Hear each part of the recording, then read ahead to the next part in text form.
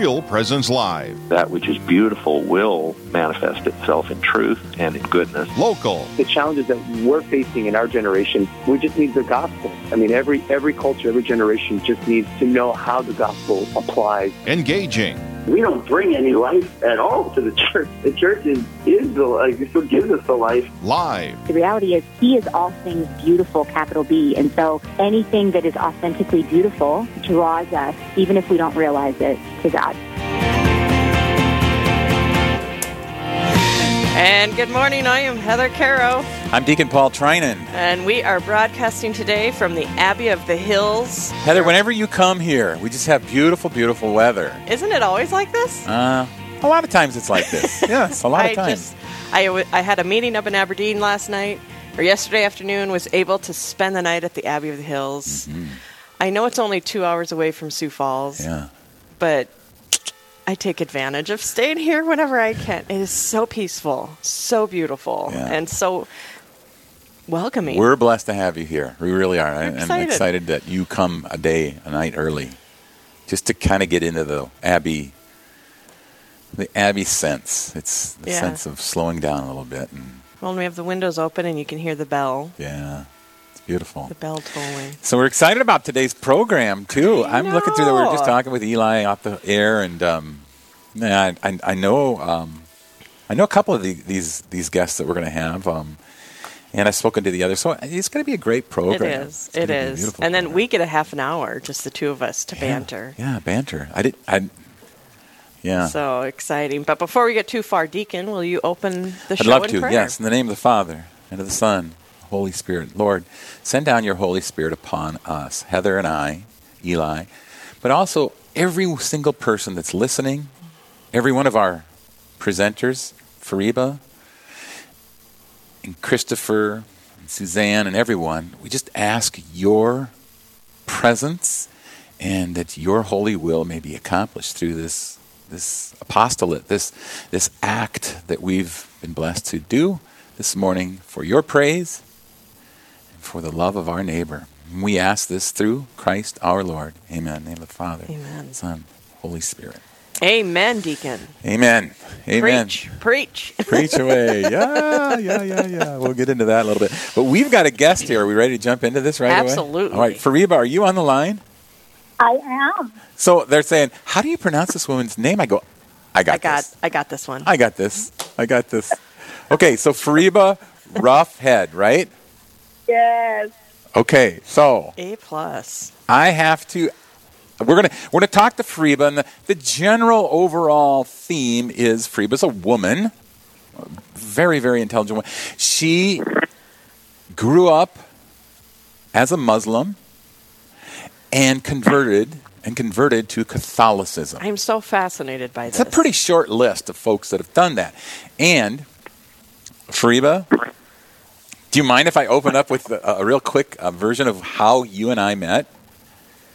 Please go ahead. Okay, quickly. Julie and I, my wife and I, attended, because I had done a clergy retreat through the Catherine Siena Institute, and it was called a Called and Gifted workshop. And we went to it in Fergus Falls, Minnesota, a couple of years ago. At lunchtime of this retreat or this workshop, I sit next to Fariba, as God would plan it, and I start listening to her, and so that's when I'll cover. We're talking, and she's got this accent that I don't recognize, and I go, okay, Fariba, it's Fariba, right? Okay, Fariba, I don't understand where your accent is from.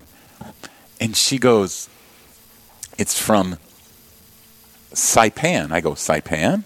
I've never even heard of Saipan. She goes, are you living under a rock?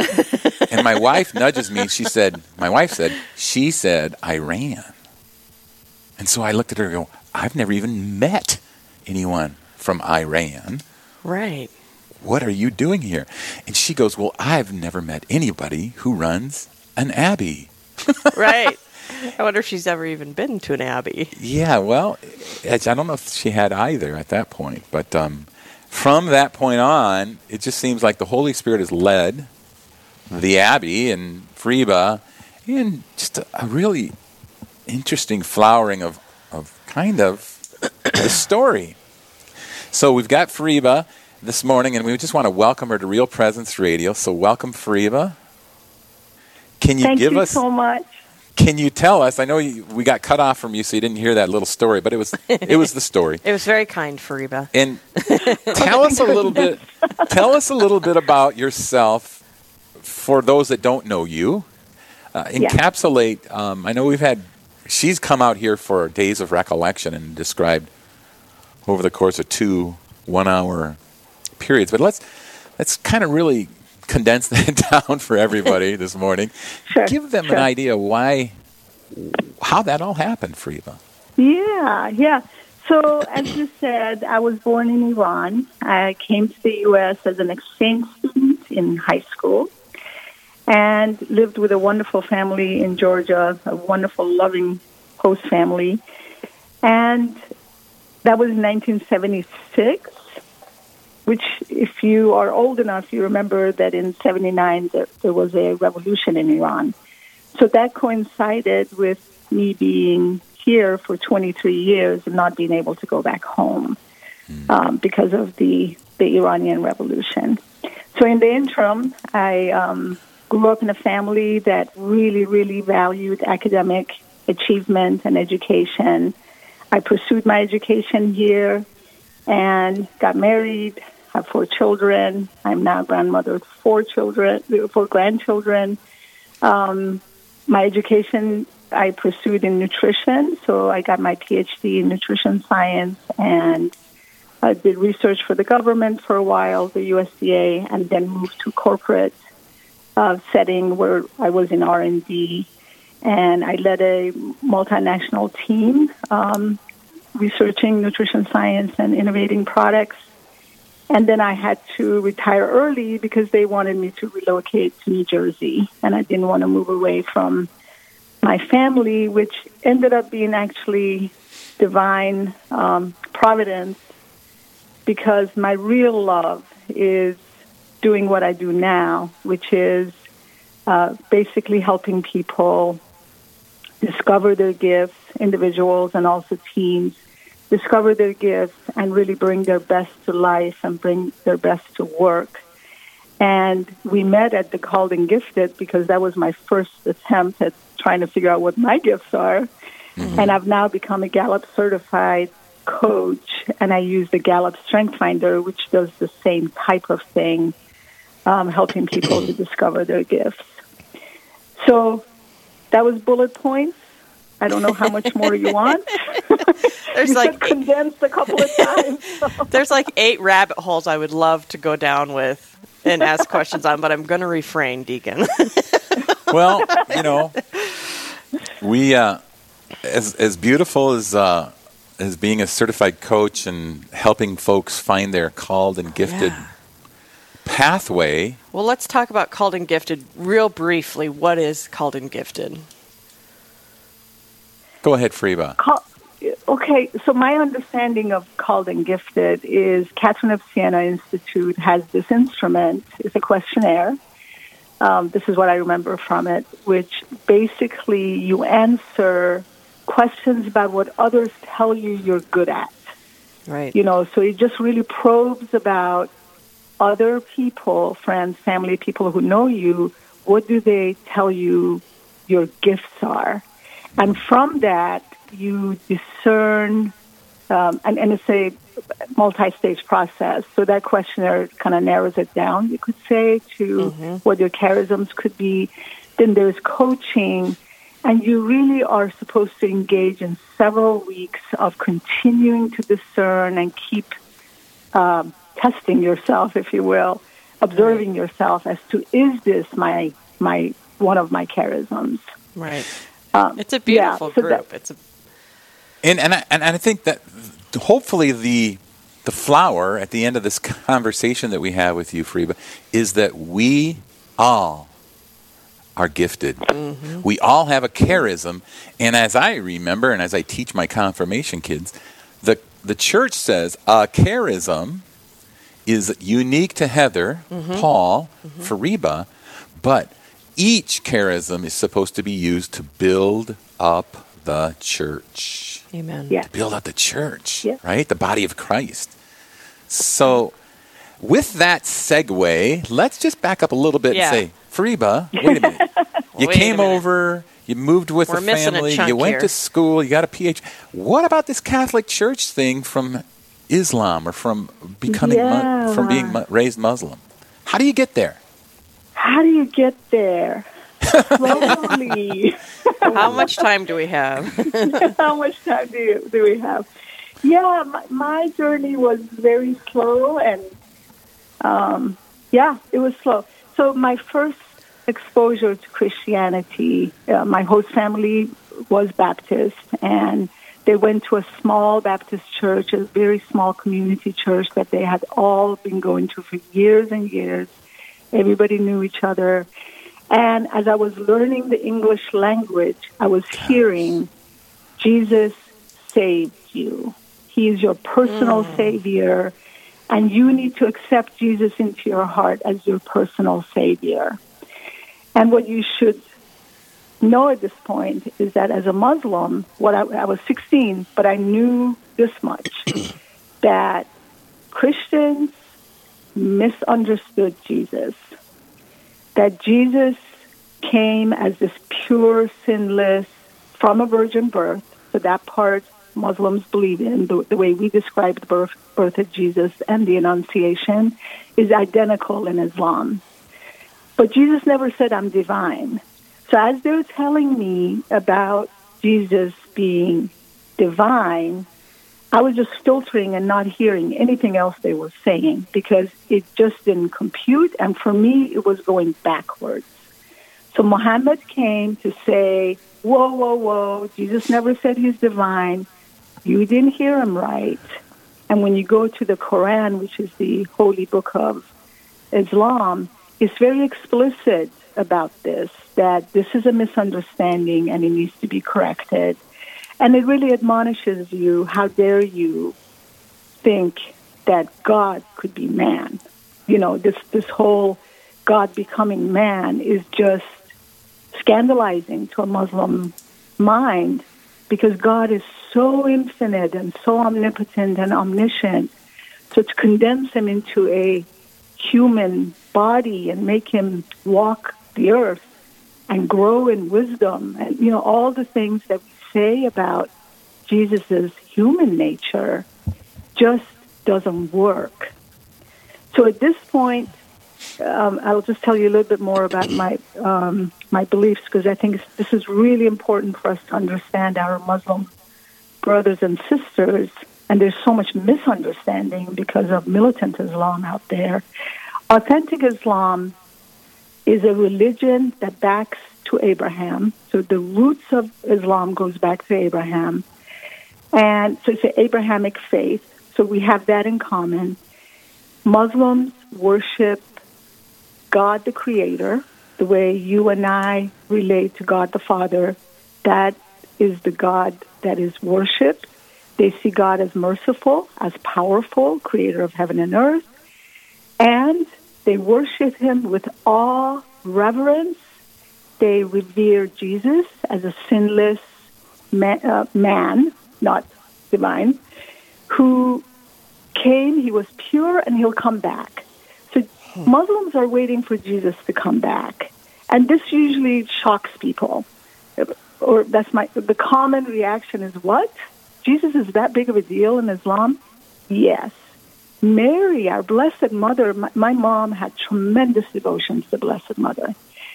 So we, when I say we as a Muslim, we revered Mary growing up and really held her up in high esteem because of who she is, the mother to a pure prophet. Muslims are waiting for the Day of Judgment, just like we are, and they worship. Actually, they put us to shame in some ways when it comes to prayer, almsgiving, and fasting. Very aesthetic. You know, there's just a lot of asceticism. I'm sorry, I said the wrong word. There's a lot of self-denial in Islam and a lot of piety in Islam. So everything I just said is actually summarized in Nostra Aetate, the Second Vatican Council. I'm just blown away right now. And I'm going to shut up in a minute, but I want to get this in that. Well, actually, wait.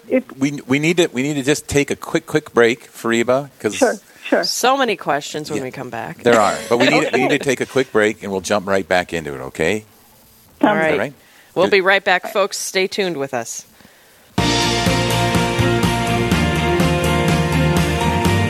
Stay with us. There's more Real Presence Live to come on the Real Presence Radio Network.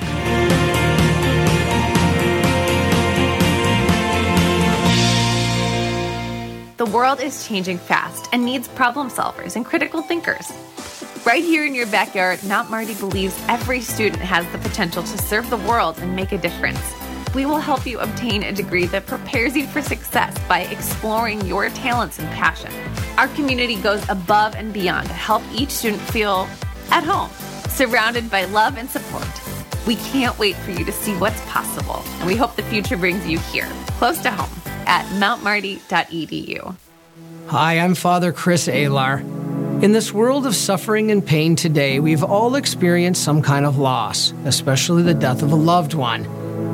There's an opportunity for us to still help them, however, and I invite you to please visit our website, suicideandhope.com. If you have lost someone tragically, please enter their name. You do not have to put their full name. You can put initials or a first name or even a nickname. But I will personally pray for each and every person whose name is entered onto that website in memorial. I will also say a Mass every month for these people, imploring God's mercy upon the salvation of their soul. So there is no obligation, there is no cost. All we ask is that you bring your heart and the love that you have for your loved one to our site, list them there, and allow us to pray for them. Again, suicideandhope.com. It's a great time to spring into summer at Riverview Senior Living Community in Fargo. Hi, I'm Carrie Dew, Executive Director. We are currently accepting new independent and assisted living residents. Riverview provides a safe, comfortable place to live with a small-town Main Street feel, with home-cooked food, a la carte care services, daily activities, and Mass 5 days a week. You can contact Maren or Katie to find out about all that Riverview has to offer at 701-237-4700 or at homeishere.org. You're listening to Real Presence Live. Now, back to more inspirational and uplifting stories and a look at the extraordinary things happening in our local area. Heard right here on the RPR Network. And welcome back. Thank you so much for joining us today. We're broadcasting from the Abbey of the Hills in Marvin, South Dakota. I am Heather Caro. I'm Deacon Paul Trinan, and we're just excited to have this quality Catholic radio station available to you, but also these wonderful guests that we're going to have today, and especially, but it's highlighting Fariba right now. Fariba right. Roughead. So we're talking with Fariba, who was Islamic and has moved to Catholicism, and so we were just talking about some of the similarities between Islam and Catholicism. And I am just totally fascinated by this and need to do more research, go home and do more homework on it. And I'm so grateful for you opening these doors for us. And so where we kind of left off, you were kind of talking about some of the similarities of, and I had asked you during the break, are there Old Testament books then in the Quran? And you said yes. Mm-hmm. And what's one of the differences that we noticed from the very beginning between Islam and Catholicism? Yeah, the difference is at the very beginning. So in Islam, the fall of Adam and Eve happens just like what we know. However, they ask for forgiveness, and God forgives them. So they get thrown out of Eden, but not with original sin the way we describe it, this lingering original sin. So, but they ask for forgiveness. So in our account, and I'm paraphrasing, Adam says, she made me do it, and Eve says, the serpent that you put in the garden made me do it, so neither one really owns up right? They don't ask for forgiveness. They become ashamed. They become afraid. They don't trust in God's mercy, which is kind of, you could say, that's the heart of original sin, and we all suffer from that, the concupiscence that the church talks about. So at that point, if you kind of follow the logic, if there's no original sin, then you don't need a Savior. And if there's no original sin, there's no shared infliction. There isn't a whole body, a whole human race that shares something in common that takes a Savior to come and put things back in order. So in Islam, the theology is very personal accountability. I am accountable for myself. So I'm born pure, and then how I lead my life, and there are all kinds of moral codes, as I was just mentioning, and there's prayer, almsgiving, fasting, that happens. But then I make my own life, and my own sanctity at the end of my life is what I'm going to be judged on. So it's up to me. Whereas for us, we basically say we have original sin, and the debt is so grave that it takes a Savior. And the debt is so grave, and our image was so tarnished, that it takes God to re-image us. And that's why out of His love, God actually, and it's an act of love, so this idea of why would God become man is to repay the debt for sure, but also to show us how much He loves us. Yep. Yeah. And, show us the way also. We walk. So Calvary is a walk that we all walk in some form. We all have a cross that we pick up. So, this is like the blueprint of Christian life. Right? So that's the big picture, the blueprint. Now let's narrow that down to Fariba and her footprint. How did we go across that bridge? Because we're only going to have so much time. And again, could talk to you for a long time.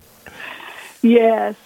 So I was telling you I got exposed to this idea of a Savior, but it didn't really, the seed was planted, but I didn't really even allow myself to think about it because of my beliefs at that point. Then I met my husband in college who was Catholic, and I started getting exposed to the Mass and, the familiarity of candles and incense and more of a liturgy, more of a ceremonial type of thing was very familiar to me. I felt at home. There were certain aspects of the Catholic communal worship that I related to, holy water, some of the sacramentals, rosary. There's prayer bead in Islam where you just keep calling on God's mercy. So all of that was familiar to me. So it felt, there was some comfort, but I still, the whole, signing yourself with in the name of the Father, the Son, and Holy Spirit was just not what I wanted to do. So we ended up going to Engaged Encounter. And that was a moment of tremendous attraction to the faith for me when I heard the sacrament of marriage described as indissoluble, permanent, exclusive. A man having one wife and not many. Because I had seen how painful it is when a man takes additional wives. I've experienced it in my own life, and it just felt very, the dignity of woman was not upheld for me in that in a polygamy type of thing. So I was like, wow, there's a truth here. There's something very sacred here about the way the church sees the marriage. So that was my point. If you could say what was the hook, that was the hook. Okay, I need to get up here. Okay, so I'll just fast forward and tell you, I entered this, we got married, and I started going to RCIA classes. And we had, so for 9 years, I went to RCIA classes. 9 years? 9 years, because the divinity of Christ it's a lot. I just could not overcome it. So, and I should just put a parenthesis here that my marriage was very abusive, violent, very hard. I suffered deeply in that marriage, which brought me down to my knees. It really did. And I kept praying for the marriage to heal. I kept praying for the anger to go away. And I kept praying for the truth. But the way I was praying was, God, I know Jesus is not divine. Tell me what to do. And in 1989, I went to bed saying, Jesus, God, I don't know what to do. So instead of putting words in his mouth, that Jesus is not divine, tell me what to do, I actually got to this point of, tell me what to do. And I had a dream that night, this is in 1989, where, and I'll give you a condensed version, where I saw Jesus and I grabbed onto his robe and knelt and pulled really hard. And I said, Jesus, tell me what to do. And he put his hand on my head and he went throughout my whole body. And he said, it's so simple. Just believe in me. And I woke up and my heart was racing. I had a physiological reaction to it that was very supernatural to me. And I called the priest the next day who said, hallelujah, finally. and I was baptized March 25th, 1989. So Easter and the Feast of Annunciation coincided, and I only found this out last year. A priest told me, do you realize you were baptized on the Feast of Annunciation? So praise God. I saw the lights. The marriage ended, but the next, so when you say to yourself, okay, so what was the gift of the faith? I was given a rosary for my baptism, and I started praying the rosary and meditating on the life of Christ. And I think a lot of people don't understand, outsiders, they think we just keep repeating a prayer, which sounds weird. But the rosary became my catechism. And the bottom line, I'll tell you, is what was comforting about having my faith was knowing how much Jesus suffered, how much Mary suffered, that suffering's part of life, and basically walking with God as you suffer is comforting. It's with God. Walking with God as we suffer. Yeah. And I want to emphasize something you said. You said the rosary was like a catechism to you, right? Mm-hmm. That's beautiful. Yeah. That's beautiful. Well, we've been visiting, for those of you that are just joining us, we've been visiting with Fariba Roughhead. She is a woman who's out of the Twin Cities area and has been out to the Abbey of the Hills a couple of times and been very effective as a means of folks discovering their God-given gifts, their charism. But also it's interesting to hear her story of her movement from being raised in Islam to becoming Catholic. Absolutely fascinating. So we've got less than a minute. I don't even. But for those that are looking at this move towards Catholicism, what would you say to them, very, very briefly, Fariba? I would actually, if I may, focus on who are already Catholic. I think we need to revive our faith. We need to move from lukewarm to on fire. I think we can't give away something we don't have. Amen. Right? So to evangelize, I think the already baptized, the already confirmed, there is a tremendous need for us to know what is it that we believe. What does the church really teach? And not focus on the blemishes of the church and the crises in the church, which is, Bishop Barron says, that's Satan's masterpiece. right? This division. The church is worthy of being attacked. So don't give in to it. Don't leave. Lead. These are his words, not mine. Lead. Yeah, and lean in. I think he even says lean in. Lean in. So, Amen. Yeah, we have a treasury. We have the truth. We have the complete truth. And we need to not take it for granted. Wow, that sounded preachy. I'm sorry. That sounded beautiful. Well, thank you so much for joining us this morning. We truly appreciate your time.